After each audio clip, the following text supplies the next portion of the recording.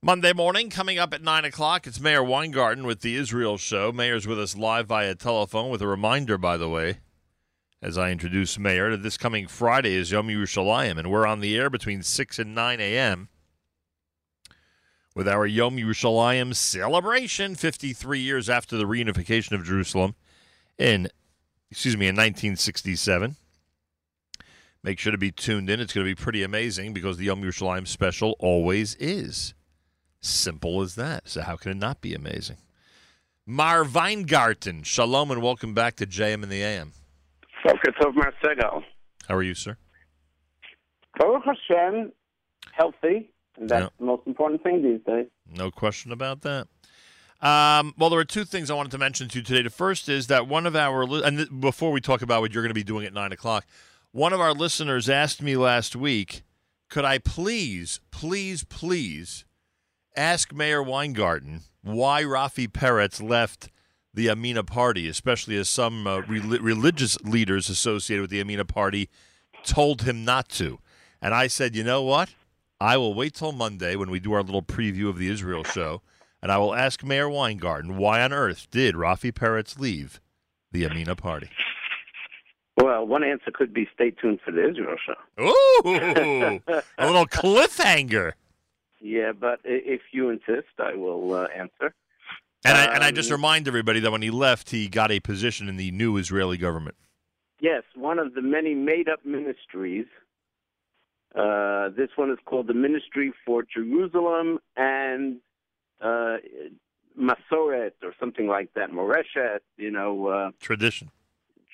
Tradition or whatever. I don't even know. They made up so many different ministries. I mean, there's a ministry for do we throw out the paper towel and the recycling garbage ministry. Wow. It's like insane.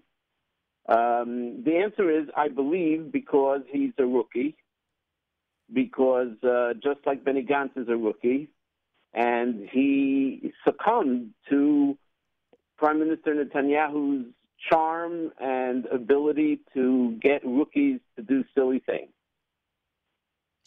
That's it, huh? Inexperience. Yeah, I think so. I mean, ultimately now he's going to be, I believe he's going to be just an anecdote in history. He thinks that by staying in and being a minister, he creates a power base, but I believe that ultimately it's going to be the opposite. He'll just be forgotten because whatever Bibi promised him, he's going to really be an anecdote. He's going to be a little asterisk at the bottom. The Rafi Peretz was for a few months minister or whatever. They won't give any.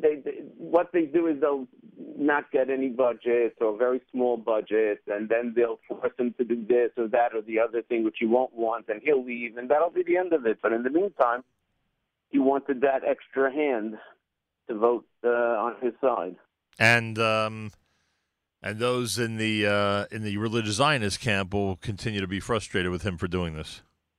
I think so. And as it is, the religious Zionist camp has shrunk so much. It was six seats in the last election. No power, basically, at this point, because Benny Gantz comes in and gives Netanyahu now a total block of, I think, 72 seats.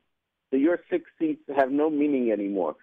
So now, even worse, and not that they had that much meaning before, but if they would have been literally the balance of power, then you can squeeze and get some more stuff. But now it doesn't mean anything. Now you've come down to, now you've gone from 6 to 5. I mean, you're weakening the already weak position of the religious Zionist party.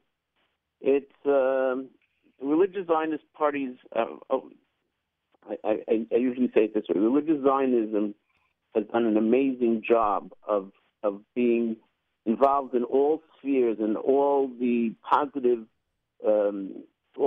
activities in the land of Israel, but they don't know how to do politics. Mayor Weingarten is with us. Israel Show's coming up at 9 o'clock. Avrami asks if you heard about Zev Elkin being the combination Minister of Higher Education and Water. Yes, I did. In fact, there's a great joke making the rounds where Bibi calls each minister in and tells them what they've gotten. So now the Minister of Higher Education is like you take the Ministry of Education, which also used to have the Ministry of Culture and Sport.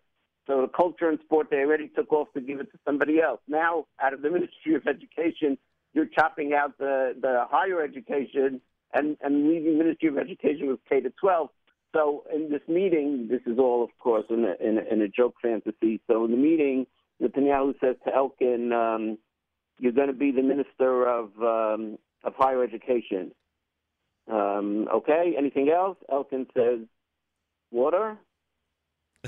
So he says, okay, I'll be Minister of Water also. Very good. I like that.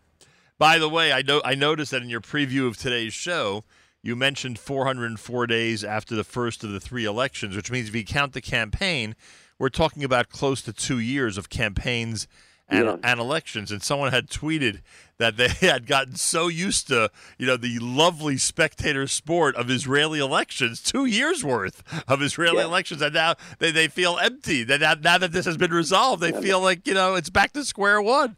Never. Never on us, though. Mayor, I'm sorry. No, but I was saying that you're going to discuss the first, the second, and the third election and Israel's emergency unity government, which was sworn in yesterday, and Mayor will give his analysis and insight. Go ahead, you were saying. No, that's what I wanted to say. Thank you.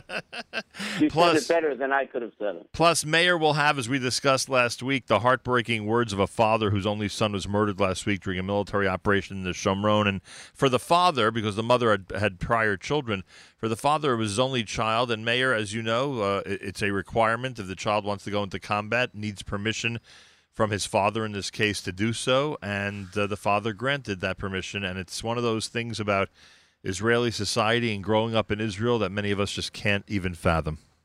Yeah, and we're going to play a few segments of an interview with the father about 4 hours after he got the news, which is, I'm telling you, you just have to tune in to hear it.